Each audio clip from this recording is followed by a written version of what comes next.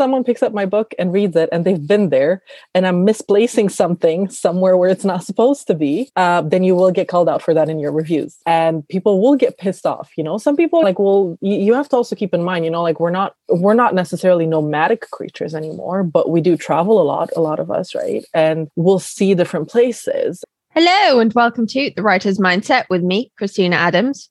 And me, Ellie Betts. Each week, we're here to bring you the strategies and advice you need to achieve your writing and publishing goals. This week, you're going to need to mute your Amazon smart speakers like I have, as we're talking to Alexa Whitewolf about world building and why it matters for more than just fantasy and sci-fi.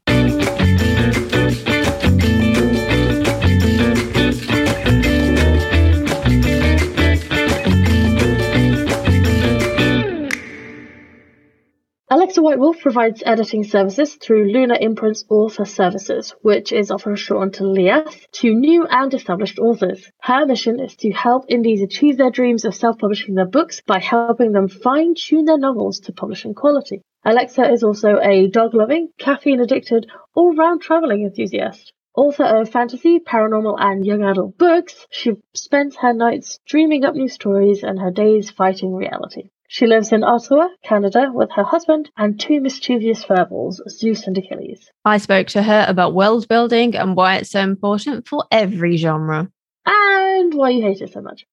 Yeah, I kind of do. I actually stopped writing fantasy for almost a decade because of how much I hate world building. But you and Alexa really helped me through all of that so that I could publish Afterlife Calls.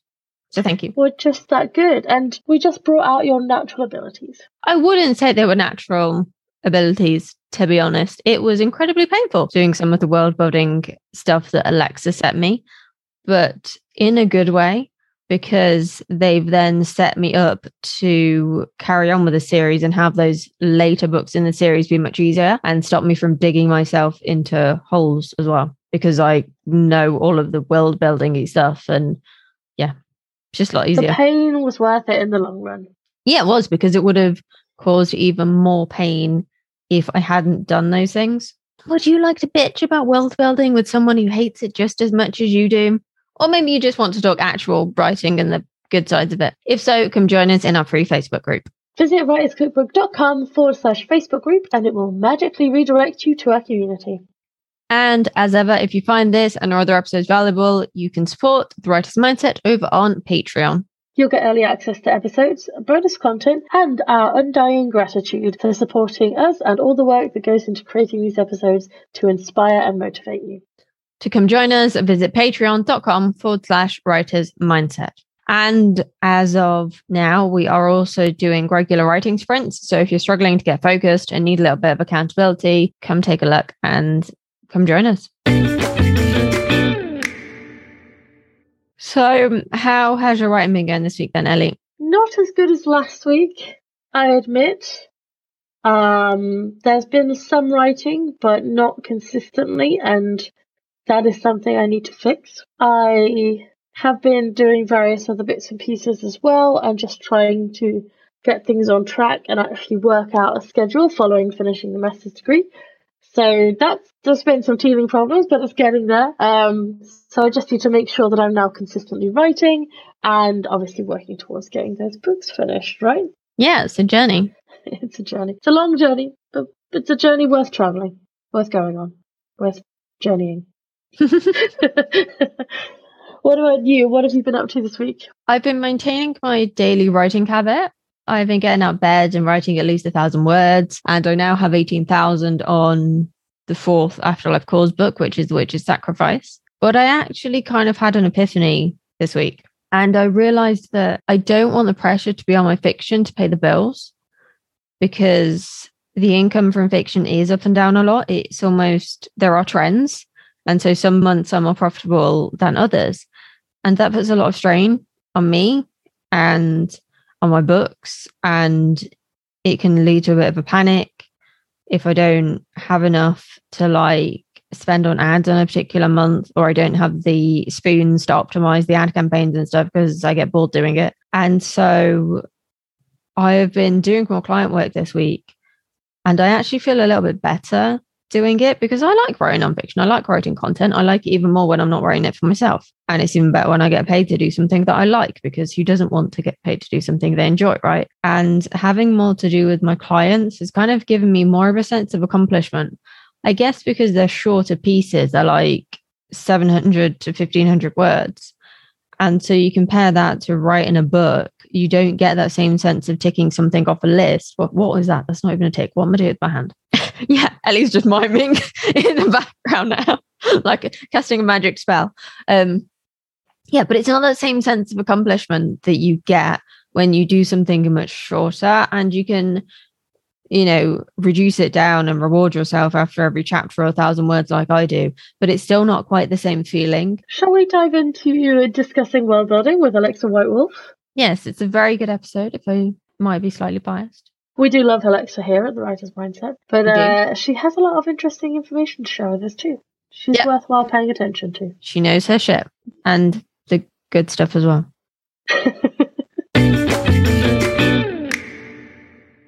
With me today is author and editor and my lovely friend, Alexa Whitewolf. Welcome to the Writer's Mindset. Thank you for having me. So for our listeners out there who aren't familiar with you, can you just tell everyone a little bit about yourself?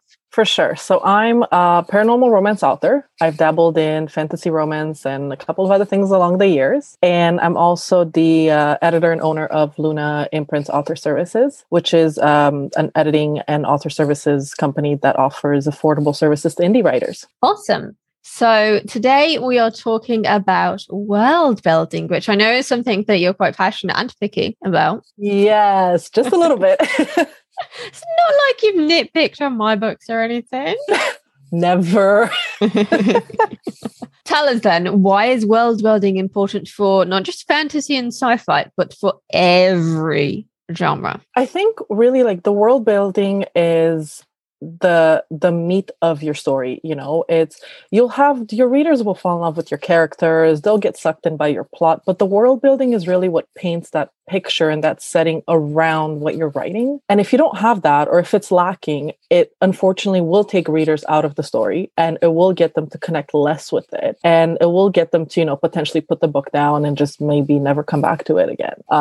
And yes, it's more important in genres like fantasy and sci-fi, but even romance, it's important to have it, because it plays a role in how your characters develop and how they grow. And without it, really, like I said, like you won't end up with as cohesive or as suck-worthy a book as you might want to.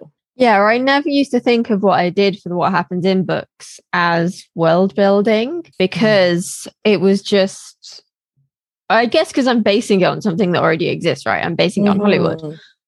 But I had to do my own version of Hollywood to fit around the characters and what I needed. Exactly. And also the characters needed to fit around that. And so that is still world building. Yeah, exactly. 100%. And what I liked about, like, for example, what happens in series, is you may know, for example, like with the first book, most people are familiar with New York. You don't have to necessarily paint a picture of New York for them to know what they're at, but you bring your own spin to it, and you're talking about how specific aspects of the culture of New York or the people of New York or the language of New York affects your characters. And I think that, that's a way of taking a world that already exists and sort of making it your own. And it makes people feel like they're really immersed in it. And that's what I was trying to do. And it's funny because I don't know if you've been privy to this rant of mine or not, but I detest world building. No, really? I do. Yes. It caused a little bit of stress when I was working on Afterlife Calls. Just a little bit, but we'll get to that later. Would you say that it's harder then to world build when something is based in this world, or when creating a whole new one? It's hard because I think each side has their own pros and cons. I think it's harder on one end if you're picking a world that already exists, like here, like let's say that you set your book in somewhere like, I don't know, like France. Like I had my Avalon series, the beginning of it is set in France, in Avignon. And when I set that up, like I had to be very mindful of, yes, I'm going to write the story in there, but I have to be really fair to the actual city. Like I have to do my research if I haven't been there directly and make sure that I'm portraying it properly. Because if someone picks up my book and reads it and they've been there and I'm misplacing something somewhere where it's not supposed to be, then you will get called out for that in your reviews, and people will get pissed off. Some people, you have to also keep in mind, like we're not necessarily nomadic creatures anymore, but we do travel a lot of us, right? And we'll see different places. And sometimes when readers pick up a book, it's specifically because it says that it's set in XYZ place or city, right? So I think you have to be very careful when you pick something that already exists to make sure that it's representative of the real thing and not just think of it in terms of, okay, this is where that coffee shop is and this is where that street is and this is where my character's house is, but bring to life the culture of it, right? Like if you're picking a place that already exists, why did you pick that place? What about it fits in with your characters? And when you're creating a different world, obviously that comes with its own pros and cons as well, because you have to create everything from scratch, which on one hand means yay, free imagination. And on the other hand, it means, I kind of dug myself into a hole. I think if we're talking about which one is hardest, probably creating one from scratch is harder because it has a lot more elements, but that doesn't mean that you shouldn't try it. Sometimes that's the fun. No, it's not. No, I think for some people it is, but for me, it's still my least favorite part. But because I do all the planning up front, it helps. And I remember when you beta read the first version of The Ghost Call, you were like, how does this work? How does that work? What's this? What's that? How is this a thing? And I'm like, my head is gonna explode. And I'm not even joking. Ellie had to give me a pep talk because I was this close to giving up because I had so much to fix. And she's like, no, you're onto something. Keep going. I'm like, no, there's too much. And she's like, no, you've got it. You're onto something. Everyone loves the characters. You just need to fix really minor things. And actually, once I got over my panic, I did realize actually it was minor things, but because it was something I wasn't used to doing, it felt bigger, which I think a lot of writers deal with, and especially like when you get feedback whether from beta readers or an editor or whatnot, there's always that little bit of panic of how do I fix this, like there's so much to fix. But no, world building is it definitely has its place. Yeah, you could say that. When should a writer actually start the world building process then? I think it also depends on the type of writer that you are, right? Like if you're someone who is, I don't like to really label, as in plotter, pantser. Like I do a little bit of either, I generally have a plan of where my books are going to go, and then I sort of add to it as I go along. But you want to, at the very least, jot down the main ideas for your book, and for the world that your book is set into. And this plays a big role in something like fantasy. So if you're writing a regular romance, right? Not paranormal romance, but just a regular romance, then you probably would be able to get away with just the extent of the world building that you're going to do at the beginning is what city is this going to be set in? Kind of what does it look like? And where's my character located versus everyone else? Which is very basics, right? But as you start writing that romance, maybe you're going to realize that your character, I don't know, maybe she recently moved there. So the culture of the place is different than hers. Maybe the language is different than what she speaks. Maybe like the history of the place somehow impacts her as a character, who's growing or whatnot. So all of those things can start adding in when you're going through your actual novel and you're writing it. But if you're very much going to write a genre where you have to have a very good world building, which is basically anything in the fantasy realm and sci-fi, you should definitely have a separate plotting section for that world building and write your draft just with, the basic ideas in mind. But once you finish that first draft, you grab your notes about what your world is supposed to be and you go through every scene and you say, okay, am I showing the culture of this place here? Am I showing the, how the people react? Am I showing, if there's anything that impacts the history or whatnot? Like you did that, for example, with the afterlife calls. Like in the second book, you start seeing so much more of the town that they're in, and how more of the magic, like you learn more of the magic system and everything. I've done a similar thing with with my Lost Royals of Transylvania series, right? Like with my vampires. Originally, when I started, I just knew these are going to be set in Transylvania. They're living in a castle. That's it. And the story, period. They're in the 21st century. And yes, there's going to be iPhones involved, but whatever.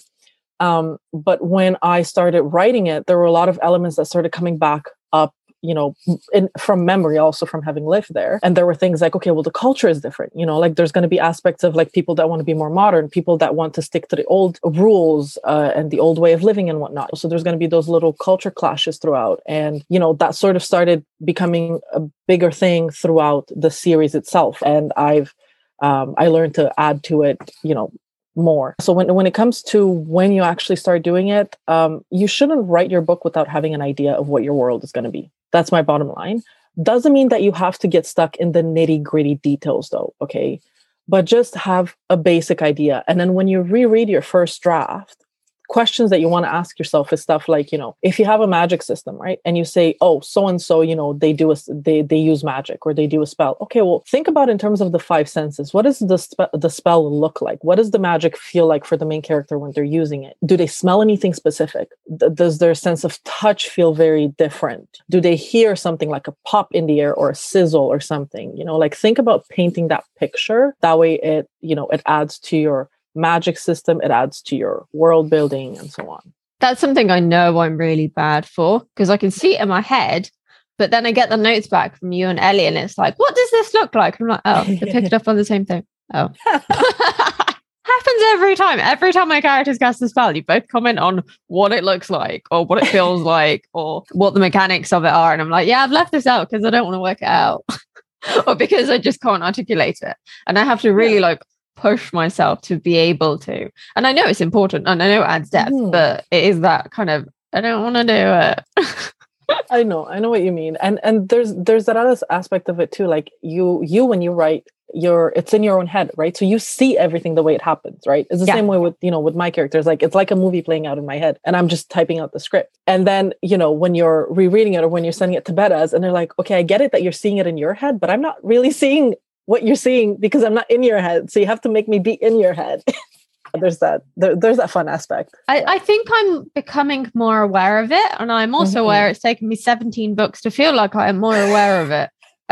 Because I think it's one thing to read it as a reader and it's one thing to read it as an editor, and they are different experiences. And going through and proofreading The Mummy's Curse and also doing the copy edits, I feel like I have noticed much more that I might not necessarily have been aware of had I done this, last year or even the year before. And it does really help. And I feel more confident going back through it. And even though I hated you a little bit when you made me do the world building stuff for book one, it's useful.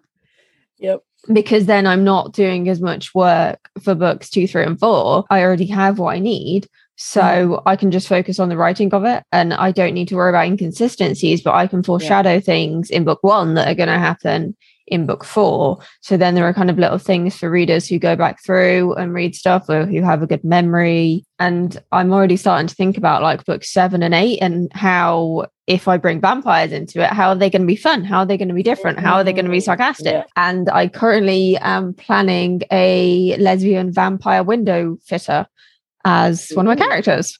On the topic of world building, I know this is one that some writers really struggle with. How much world building should be included in a story? Oof, yes. I've seen both sides. I've seen very, very little, and I've seen too much to the point that it gets confusing. I think there are elements that you're going to want to focus on more out of your world building. It's impossible unless you're writing like a 300,000 word novel to include world building aspects of everything. This is where it usually is a great idea if you do a series, because you get to build up on that world a little bit, right? Like your first book is always sort of an introduction, and then your second you build up on the world building, on your characters, on the magic systems and everything that's in place. So you get to see more and more of it. Like if you think even of something like more dystopian, like the Hunger Games, or Harry Potter, those first books don't have everything in them, but they have a lot to hook the reader. And they have a lot to hook you on the character, but also on what's going on around them and why the politics of the place are important, why, the history of the place is important, why, with Harry Potter, why, like the levels, like of the school are important. Like first years do this, second years do that, third years do that, right? So you know enough of it that going into the next one, you are brought back to the same world, but now there's new stakes. Now there's new things that you find out that exist in there and so on. You don't have to go into it from the beginning saying, I'm going to just shove everything in this first book. Your world building should never impact the pacing of your book. You should never feel like all of a sudden there's a massive action scene going on and then you're doing like a side note to say, so this is taking place because, historically in this particular world, this group and that group had to fight each other because of this other history and that other history. And then, you just kind of go on for like 3-4 pages, right? And then you go back to the action note. Like that's a big, big no-no. And it drives me crazy when I see it. You want to avoid that as much as possible in writing. They won't serve your story. They won't serve your pacing. They won't make a reader want to stick around to read the rest of it. And I also see them in romance lately, more and more and more. Oh yeah. Yeah.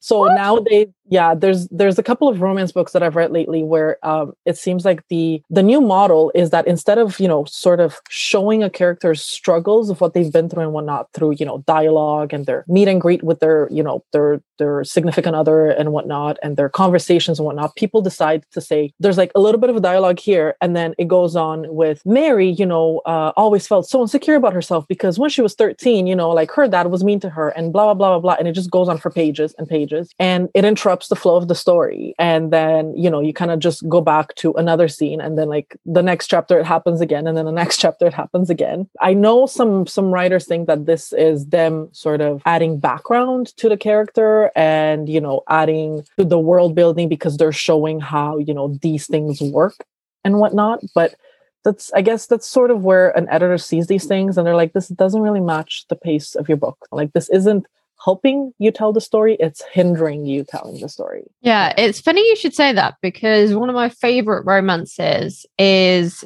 I've forgotten the name of the series, that's really bad of me. But anyway, it's the last one in a series of standalone romances and it's called The Gambler. The main character, whose name escapes me because it's been a while since I've read it, she has childhood issues, but you don't know what they are. They're alluded to, and you see her have these commitment issues and her flighty behavior and all these things that are a symptom of her childhood issues, but she actually doesn't reveal what they are until towards the climax. And that's when it actually has a more significant emotional impact because you care about the character more. It's really, really well done. And I definitely recommend that series. I'm not keen on the first book, The Substitute, but the second and third books are brilliant. You kind of need the background of book one, and book one I think is okay, but book 2 and 3, I literally couldn't put them down. I forget the name of book 2, but book 2 was about divorce lawyers, and then the other one was the kind of flighty friend and the one that got away kind of thing. Ooh, that's and it's a really, really good series. I need to read the spin-off, which is about the brother of one of the characters and his friends. But yeah, I definitely recommend it if you want to learn about suspense and building those things up in terms of like a romance. And we've got an episode with Janice Hardy as well, which I'll link to in the show notes, and she talks about building tension, and one of the things she recommends for building tension and keeping people engaged is Downton Abbey. Yes, I do love that show. Oh my gosh, Downton Abbey is a perfect example of, world building done right, but also tension done right, and just basically everything done right. I've only seen a couple of episodes of Downton Abbey because Janice mentioned it, but there is so much tension in it purely by not telling people what the fuck is going on.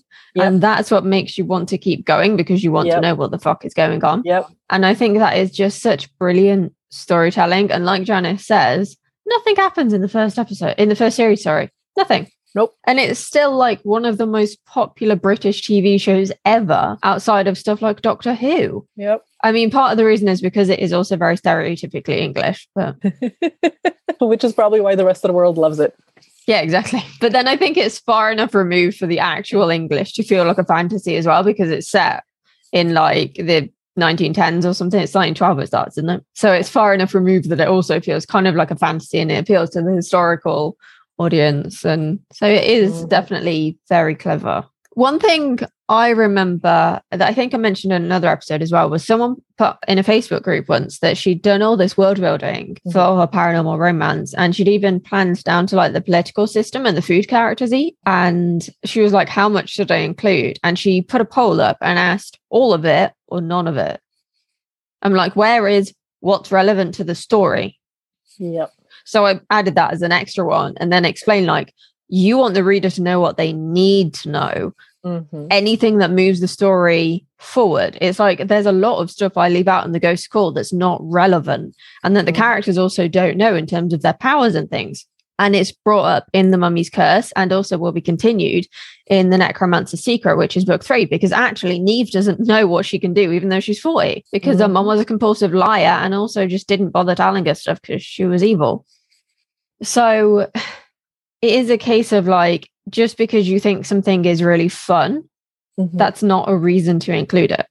Yeah, exactly. And there's so many aspects of it. You know, sometimes also writers get bogged down in the, what do I want to tell with the story? You know, like what's my moral of the story? What's my theme and so on, right? And then they sort of try to, you know, they just keep adding things, right, as they write. And it ends up in this mess where you're trying to make a political statement, but you're also trying to make a cultural statement, but you're also trying to describe everything that they eat, you know, and you're also trying to, you know, describe, you know, like every action that they do, as in, you know, I pick up the cup and I bring it to my lips and then I take a sip of it and then I put it. Yeah. Anyways, that's another topic altogether. But the point is that, yes, you know, like it's, when it comes to world building, you can do all the planning that you want, you know, on the side. But when you're done with that, think, okay, what's the story that I'm telling? Is it a paranormal romance? Okay, well then, do I really need to include what they're eating? I mean, if it's something specific, like, you know, my werewolves will die if they don't eat a liver of, you know, like a live liver from a human every single day, then yes, that's something that you might want to include, you know. But if it's something like, I don't know, if it's something that's not part of your character's personality, for example, you know, obviously if you have someone who's vegan or gluten-free or, you know, vegetarian, then that's going to be things that come up as you're writing. And, you know, you're probably going to show how many places exist in the city where the story is taking place that have those, you know, restaurants or eating places or whatnot. That's all fun and good. But at the end of the day, are you telling the story because you want to show, you know, how many vegan places exist in, you know, a particular town? Or are you telling it because you want to show, I don't know, like how a vegan vampire deals with things, for example? There's actually a series with that, with the vegan vampire. I forget the name of the first book or the name of the author. If I remember it, I'll send you the link so you can include it in the show notes. But I found it very interesting that, you know, like the whole vegan aspect was actually like pretty decent because it added to the character development, but the world building kind of sucked because it wasn't, and it's nothing, you know, against the author or anything, but it's the world building itself was just very vague for a first book, you know, when you kind of want to have a little bit more enough so people, you know, walk away from that first book thinking, okay, so, you know, in this world, vampires do X, Y, Z, and there exists this, I don't know, overarching council or something that regulates what they do. You know, you want to have an idea of it, right? And then in the next books, you can build up on it and whatnot. But yeah, doing too much world building is definitely not, like including all the little minute details, just what's relevant, please. One series that I think does it really well is the Vampire Academy series by Rochelle Mead. Yes. Oh, that is excellent.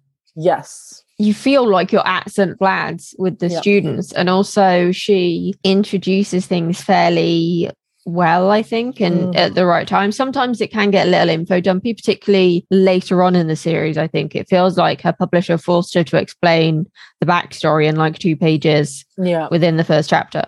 But particularly with the first book, it is so vivid. She also makes fun of it and some of the vampire stereotypes, which I quite like because that also adds then to the character and the tone of the book. Yeah. And we talk about Vampire Academy a lot because I got Ellie into it. I adore that series. And I think one of my favorite moments with it was always, you know, the fact of like the first book sucks you in and, you know, you get a very vivid like images of, you know, everything that's sort of going on. Right. And you get a very vivid feel for how Rose deals with everything, you know, and who she is as a character. And at the end of that book, you know, you kind of walk away with, wow, like this is a really badass chick. Like I want to read more about her. You know, I want to see where this goes. Right. But there's little elements of everything in it. You know, like there's her, you know, forbidden romance with Dimitri a little bit in it. There's her huge friendship with, why am I blanking out right now? Lisa. Yeah. And one of my favorite moments is actually like in the later books when they actually interact with more of the royals and you get to see more of that aspect and more of what her, you know, what Lisa has to go through with them. that's that to me was very well done, because it's not something that was included in the first books. Like, it was alluded to that there are all these elements and these pressures for being a royal in the vampire world, but there wasn't it wasn't dumped in as, this is the world that you're entering, these are all the stakes that you need to be aware of, right? They were just built on very much so. Yeah, you saw the queen, I think, once or twice, and you got a feel for kind of how bitchy she was. Yes. But then beyond that, you didn't really see anything else. Yeah. And I think that was really, really well done. Yeah, I agree. What's the biggest world building mistake you see authors make when you're going through and editing, or even when you're just reading as a reader? I would say info dumps, really, is just having these paragraphs, whether it's like paragraphs upon paragraphs or pages upon pages of backstory or explanation of a particular world building element. Like, this world is dystopian because this event happened like 1,000,000 years ago, and then you just kind of go into a lot of detail about it. I think a lot of writers have either forgotten, or they're not necessarily well versed in the fact that you can show these things through a lot of dialogue and through what your character does. Like, if you have a character who's very tortured, as a young kid or whatnot, you don't have to keep ramming it into the reader's face and saying, this is a person who's very tortured, because this is what happened to him, this is what happens to all the kids that live in this world. You can show this, right? And I think the show more don't tell aspect of writing, some writers think that it applies a lot to just situations like descriptions and maybe feelings and whatnot, but it really applies to world building as well. There's a lot that you can show of what world your characters are in through your characters, through their actions, through the scenes that they're going to go through and whatnot. So I would say that's really one of the main things that I see that I always try to recommend against. The other thing is specific to genres more like sci-fi or fantasy. They'll use some kind of concept that is very familiar to that series, right? Or to that genre. So example, magic. Like, that's the first thing that comes to mind. Okay. Anyone who writes some kind of fantasy thing, they're like, oh, he used magic. And they think that that's enough, and it's like, okay, but what does magic mean in your world? Magic in Harry Potter is waving wands and saying spells. Magic in, another series could be something that's elemental magic that comes from deep within the character. Magic in another series could be something like elemental, where they're pulling from air or water or fire. Like, I think of the House of Night series, for example, by PC Cast, right? It's a vampire series in there, but the vampires are able to do pretty much like elemental magic, sort of. Magic in whatever world you're building is going to be completely different than what's already out there. So you can't just get away with saying, he used magic. Readers will ask, well, what is magic in your world? What does it feel like? What does it taste like? What do you hear when you use it? Those kind of things. So I would say that's really like those two things are the main things that I see a lot, and I try to help writers through them, because as a writer myself, as a reader, as an editor, they're really annoying when I keep running across them in books. What about in terms of things that get neglected when it comes to world building? I think one thing that doesn't get neglected is setting. People are always like fairly okay at doing descriptions, like describing this is what's it and whatnot. But what gets neglected a lot of times, I find, is culture, for example, like the people that you interact with. If you're writing a book set in the UK versus set in the US, the culture will be fairly different. If you're writing a book set in the UK versus France, same thing, the culture will be very different. And those things, they can add so much to the storytelling, just even in simple things like you have your main character going into a coffee shop. If they're going to a coffee shop in the US, it's going to be, very fast paced, very go, go, go, go, go. And they might feel overwhelmed if they're coming from another country or whatnot. God knows I feel overwhelmed every time I go in a coffee shop here. Yeah, they're not that fast in the UK. I can attest. They are not that fast. And in France too. I remember when I was in Paris, and we went to a spot to grab some food, and we were waiting there. Must have been for about 35 minutes. The food was great when it came, right? But I remember me coming, from Canada after so long being away from Europe. I was just like, what time is it? Like, we got to go because the museum is going to close in like 30 minutes, but I'm still really hungry and we already paid for it. So what do we do? But it's those kind of things that you sort of like, you forget if you're on the outside. So I think that gets neglected a lot. in writing and whatnot, and it can, it can add a lot to it. Oh, definitely. One of my friends is in Tenerife, and I remember once she sent me a picture of her like trying on an outfit in the changing room. She's like, "What do you think to this outfit?" I'm like, "Did you take this like 4 hours ago?" Because it was like 10 o'clock at night. She was like, "No, this isn't England. Shops stay open beyond 5 o'clock." Because in the UK, literally everything stops at 5, and on a Sunday, nothing fucking opens unless you're in the city. And yeah, I didn't know that other countries didn't do that until I was like 25, because I'd only been to a few other places when I wasn't that old. So, and my mum never really went out in the evenings anyway when we did go somewhere. So I was just not exposed to that. But yeah, the UK is very backward sometimes. I'd like more to do in the evenings, please. I'd like to go shopping after work, please, if anyone's listening and has power. And that's so true, though. I remember when I visited Spain, and a group of us, didn't know that places closed between X and X hour for a siesta, right? And we were left starving until they reopened again. So that was fun. Oh my God. One thing that can be quite a good way to show culture, whether you are building your own world or setting it in this, is also the way that people treat minorities. Yes. Whether that is someone of a different race, a different religion, or they are differently abled, or there is something else that makes them othered, that can really say a lot about the political system without you having to go, oh, they're particularly left-leaning or they're particularly right-leaning or whatever. Exactly. Yeah. And that also plays a lot into race, for example. Sometimes like when I read, I was reading a really good book. I really need to start writing down these titles. Yes, you do.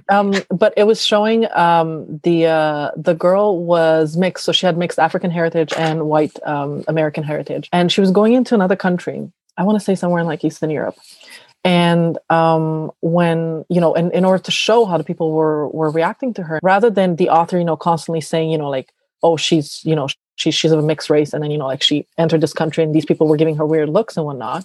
It kind of focused on things like maybe she was kind of left standing in line for a little bit longer than anyone else, and that people didn't seem to be in a rush to serve her. And again, what I found was really interesting is because when the book begins in sort of like the capital, it's very much open and very much like pretty much everyone's open to any type of traveler that comes through. But then when she went into sort of the smaller, more conservative towns, villages, mindsets, then that started changing, and it altered her own traveling experience. So I thought that was a really nice way of showing how the culture sort of changes even within a certain country. And the other thing that comes to mind that's neglected in world building sometimes is the rules of the world building, right? Like almost the stakes, as in, if your character, does something bad, what are the stakes for them in that world, right? Over here, we know if you go and kill someone, you go to jail, That's quite an extreme example. Yeah, sorry. It's the first one that comes to mind, right? But you read too much crime. Just a little bit. I've been like 99% focused on thrillers so far. So yeah, just a little bit. But, in a place where magic exists, for example, what's really considered killing? Like if you have necromancers who can bring people back to life, then if someone kills someone else, is that really as big of a crime as it is in our world? And things like that, right? Like those types of rules and limitations and regulations, they increase the stakes for the character. And I think sometimes you don't necessarily see them as much in fantasy and sci-fi usually.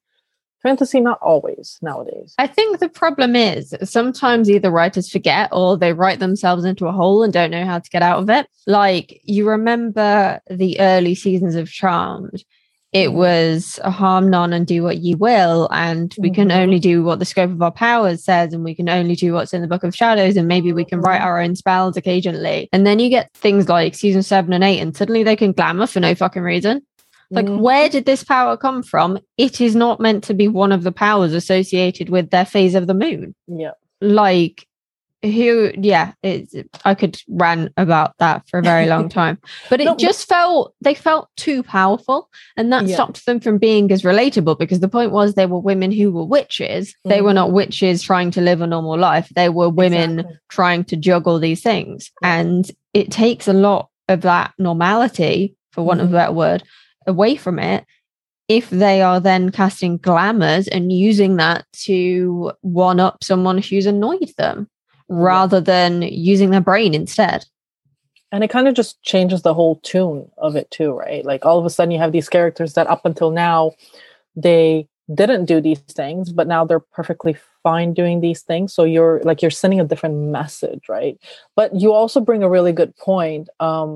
And in terms of powers, and this mainly pertains to like magic systems, but in terms of powers, I do also see a lot of times clients sort of just tossing in all these extra powers, that a character wasn't able to do at the beginning of the book. And then all of a sudden, like halfway through the book, they're able to, to control their magic and to do all these things. And I'm like, but there was no growth, and that plays a lot with character development, but it also plays in your world building and your magic system, right? Like, do you have, if you don't know the magic or the fact that magic exists at the beginning of the book, then, halfway through the book, you're able to like just do whatever you want. It doesn't really say much for the next books that are going to come because the stakes are not going to be that high. People like to see, as harsh as it sounds, people like to see characters who struggle, who fail, who are relatable, because it's fun to torture them. Oh, yeah. That was something I've been very consciously aware of in Afterlife Calls, because I always knew what these characters' powers would be, or at least kind of what their labels would be. Yeah. I don't know all of their powers. I should probably refine that slightly more. But I know exactly what they need to achieve with their powers. And that's where the line kind of stops. I know who's a necromancer and who can control life essences. And I know who has a force field that they choose not to use. And I know that Neve is useless. And it's one of her big gripes that everyone around her is more powerful than she is. And her mother lied to her entire life about how useless her powers were.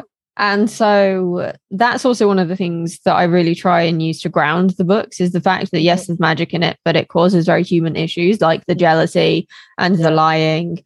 And I'm just spoiling my own book series for listeners now. But yeah. Good job.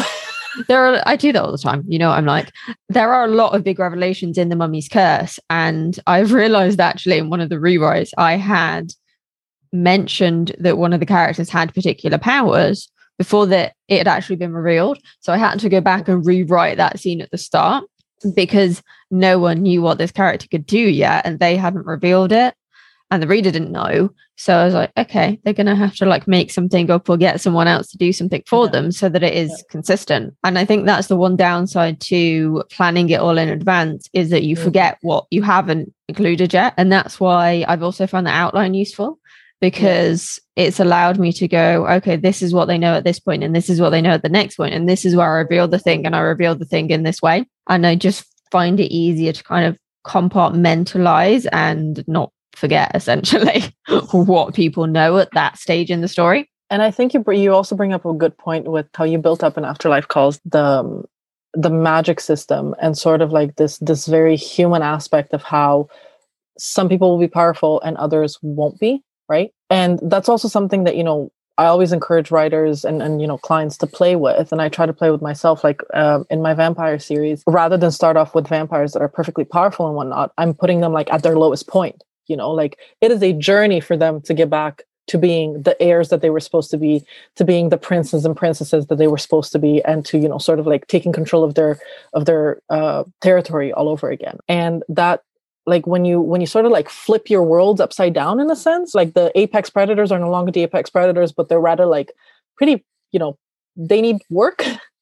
They're like very, very rough shape, like a really beat up car that you need to bring up back to life. That also can enhance world building a lot and make readers really root for characters as well. Yeah, because I think there's obviously a space for alphas, but it can be much more interesting if you're learning about them becoming an alpha, or they're kind of fall of an alpha, shall we say. Because again, you're watching people suffer, and that's why some people read, why some people watch soap operas. And it makes readers root for the characters more if they are seeing them go through these really challenging things. Yep, 100%. I think that's why I gave Neve a psychopathic mother. Well, and you know what? Like, I think that's why, for example, like the Twilight books, I read them like way back when I was in high school. But my favorite bits of the books was always the last book, when they actually had to fight against someone, that there were actually higher stakes than just, floundering around and being like the perfect people versus the human who's always a klutz. No offense to anyone who writes that kind of stuff, there's nothing wrong with it if you do it right. But yeah, Twilight didn't just do it for me. I think that is a good example of world building, though, because it was so immersive, whether it was technically right or you have issues with sparkly vampires or whatever. It was the immersiveness of the world and the fact that it allowed you to get out of your own head for a little bit. And that's certainly why I read it as a teenager. I was in a very dark place when I read the books, and they offered me some support, even though I thought Edward was creepy AF. He stalked her. It's weird. He is. Yes, 100%. Yeah. And I didn't necessarily agree with some of the, what's the word I'm looking for? Moral undertones of the book, shall we say. But that wasn't the point. It was just the point of escapism. And then also you had other people you could go and talk to about the book, because like everyone had read it at this point as well. So then it made you feel even less alone, because there's not only this really vivid world, but also there is a community around it. And it was the same with 50 Shades of Grey. It was the same with Game of Thrones.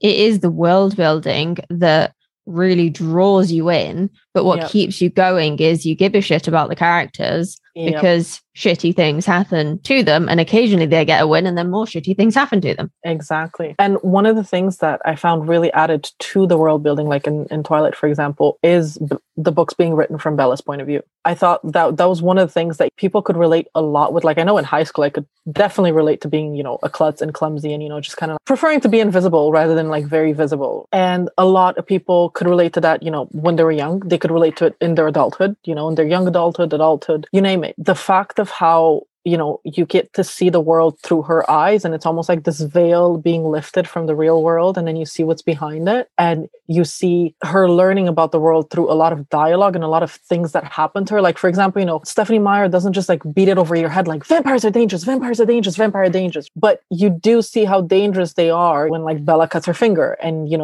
Edward's brother like jumps at her, and then you get that real like, oh boy, like this is really not good for her, So yeah, I think that's a good way to use first point of view in order to build world building. Do you think there's a difference between how you build the world if it's first or third person? Yes, in a sense, because, and I always tell this to clients who write in first person, is when you write in first person, I don't prefer either one. Like I write personally in both. But when you write in first person, you have a unique possibility to really immerse the reader in the experience, not just in the feelings and the thoughts, but in the five senses, right? And you can bring everything that your character is doing, whether they're in a conversation with someone, you can bring like that certain, almost like an additional filter to it that kind of brings everything in 3D and puts it very, very sharp and focused. Because as a reader, when you're reading someone describing in first person point of view, right, like their first entrance into either a new world or a new realm or a new city, right, you get that whole, that I was on the street and, like the smell of coffee beans assailed me. And, like there were pastry shops on the left side. And I was so starved because I couldn't I haven't been eating for like 3 days because I didn't have any money kind of thing, and I'm doing a very bad narration here, but you get what I mean? Like you get that whole aspect of it, right? And it adds a lot to the world building. And again, like with magic systems and with hardships, any kind of like obstacle that they come across, it's no longer just about, oh, there's this rule in place that, maybe separates society into two, for example, right? It's about how does your character feel about that? How does it affect them on a psychological level, like on a biological level, maybe, who knows, like how does it affect them through the five senses? And you get more through it. It doesn't mean that you can't achieve the same aspect through third person point of view at all, but I think the narration is going to be very different. And writers who write in third point of view might fall more into the infodumps aspect a little bit, right? Because they're trying to explain so-and-so thing. Yeah, for me, I always knew that Afterlife Calls would be first person and from the Mother Andor's point of view. But when I came to expanding the series, I started to find it quite limiting in terms of, but I want to show this happening to this character and I want to show that happening to that character. And it actually stretched me creatively to then express those things to the readers without having to include other points of view, because I did contemplate including a third point of view in book 2 and book 3. And it just didn't feel like enough, because when I went back through those scenes, yes, they were cute and they were quite fun to write. They were quite funny, but they didn't actually add anything to the story. Yeah. They were just there for background detail and world building and character development. But they were things that if I really thought hard about it, I could express from Neve or Edie's point of view. Yeah, it just took that extra stretch, like you said, to do it. Yeah, and there are like a couple of scenes I kind of miss leaving out of The Mummy's Curse, but I'm like, well, I can just use those for my email list, because they're things that fans of the books will enjoy reading, because it's about characters that are quite popular. And you do get a different perspective on the same events, essentially. And I think you bring a good point about, including those extra point of views, especially if you're writing in first person, right? And that's one of the things that, again, like I always, advise against. And sometimes I see these breaks from a first person point of view. And there's something that's included either in third person or from another character's point of view. And, my first question is, why is it necessary? Why is it necessary to your world building? But also, like, why is it necessary overall in your story? Can you tell that from your main character's point of view? Because if you can, then you might as well remove it. If you cannot, then is it really necessary? And I think writers do fall in that aspect of, this sounds kind of cute, like I want to include it. And this is going to, add to it. And there's,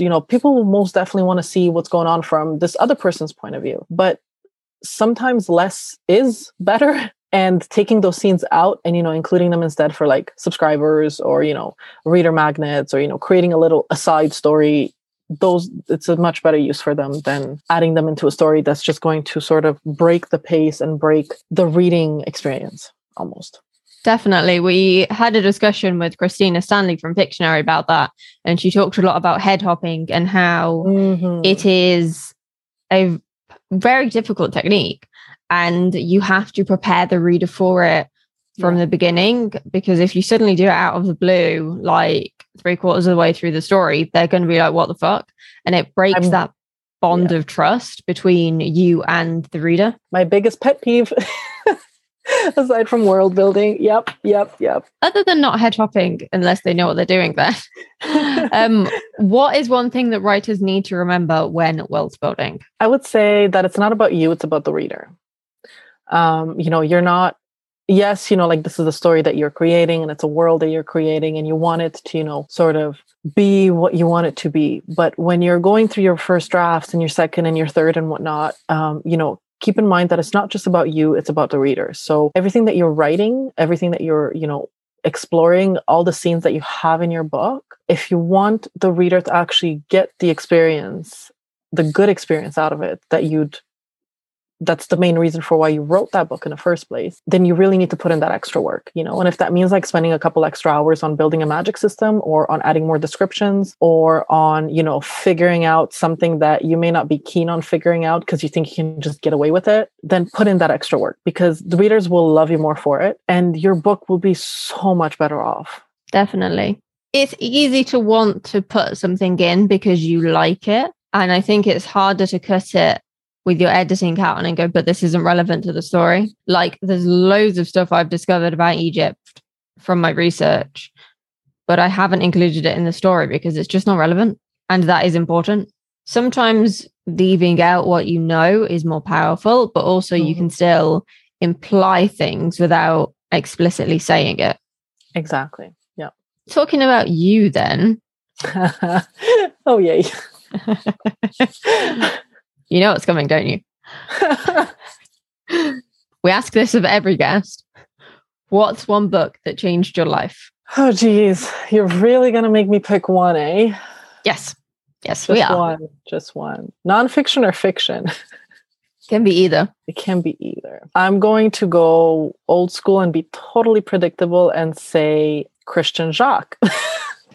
It's not a one book, it's an author. He's a French author. And I would say that I almost said J.K. Rowling, but I changed my mind at the last minute. So Christian Jacques he's a French author who wrote a lot of series on ancient Egypt. And when I was young, I was very obsessed is a very good word for it, with ancient Egypt, everything about it. And when I didn't realize it at the time, but when I moved to Canada and I taught myself French and then, I read a lot of his books, and When I started writing my own books about maybe 4 or 5 years later, I didn't realize again at the time how much his writing style had influenced me, but he has a very great way of sort of interweaving historical with paranormal slash, just supernatural aspects sometimes. And you get to learn from those books, but also almost question reality in certain ways, And as a child, they were a great immersive experience for me, like just, getting lost in them and just reading and learning about everything that I wanted to learn about ancient Egypt. But then as an adult, when I started writing for myself, for my readers, I do write for myself too. But when I started writing for my readers, I always remembered that feeling, of getting lost, but also learning something new and something cool that I could take with me later on. And I think that's impacted a lot the way that I write. And as an editor, after years of writing my own books and stuff, when I started editing, that was also one of the main things that would clue me in to the fact that a client's book needs a little bit of work, or a little bit more than just a little bit. And usually it's almost like that gut feeling that there's something missing to it. And usually it's that immersive aspect, right? And sometimes it's because of character, sometimes it's because of world building, sometimes it's just the writing style. But when that's there, that's why I try to focus a lot on coaching clients and kind of getting them to better themselves, so they don't necessarily need an editor for every single book down the line. But at the very least, they're able to sort of take that with them, the same way that I took what I learned from Christian Jacques' books and then implement it in later books down the line and stuff. Is there any one of his books you recommend starting with? There's a Ramses series that is fantastic. So I would definitely say that one. He's written about early pharaohs in ancient Egypt. He's written about, like the middle dynasties, the later dynasties. I started smack in the middle, and then I made my way back, and then I made my way forward, which is what I seem to be doing with every single series that I start. Nowadays, it's very rare that I start with the first book. But yeah, they're almost so like the series are almost interconnected by the history, but they're not interconnected, by the characters. So I would definitely say the Ramses books, and then just pick your way down from there. Cool. Where can our listeners go if they want to find out a little bit more about you? Well, you can go, if you want to find out more about me and my books, you can go to my author website, alexawhitewolf.com. If you want to find out more about editing in general and editing tips and so on, you can go to our editing website at lunaimprintsauthorservices.com. And I laugh because it's a little bit of a longer one. Or you can just check out, we're on social media, Twitter, Facebook, the usual. Awesome. Thank you so much for joining us. Thank you for having me. Did you find this episode enlightening? Don't forget to hit that shiny subscribe button so that you never miss an episode. Or if you're watching on YouTube, give us a subscribe and hit the like button. It really helps other writers find our videos and lets us know what type of content you want more of. And don't forget, you can support The Writer's Mindset over on Patreon for less than your favorite coffee a month and get writing sprints. Join our growing gang of writers to get early access to episodes, bonus content, and monthly writing catch-ups with us. And writing sprints. Visit patreon.com/writers mindset to come join us today. And don't forget to check out our free Facebook group, which you can find at writerscookbook.com/Facebook group. We're in there every day talking all things writing, mindset, reading, and occasionally pets. So it'd be great to see you in there. See you next time. Keep writing.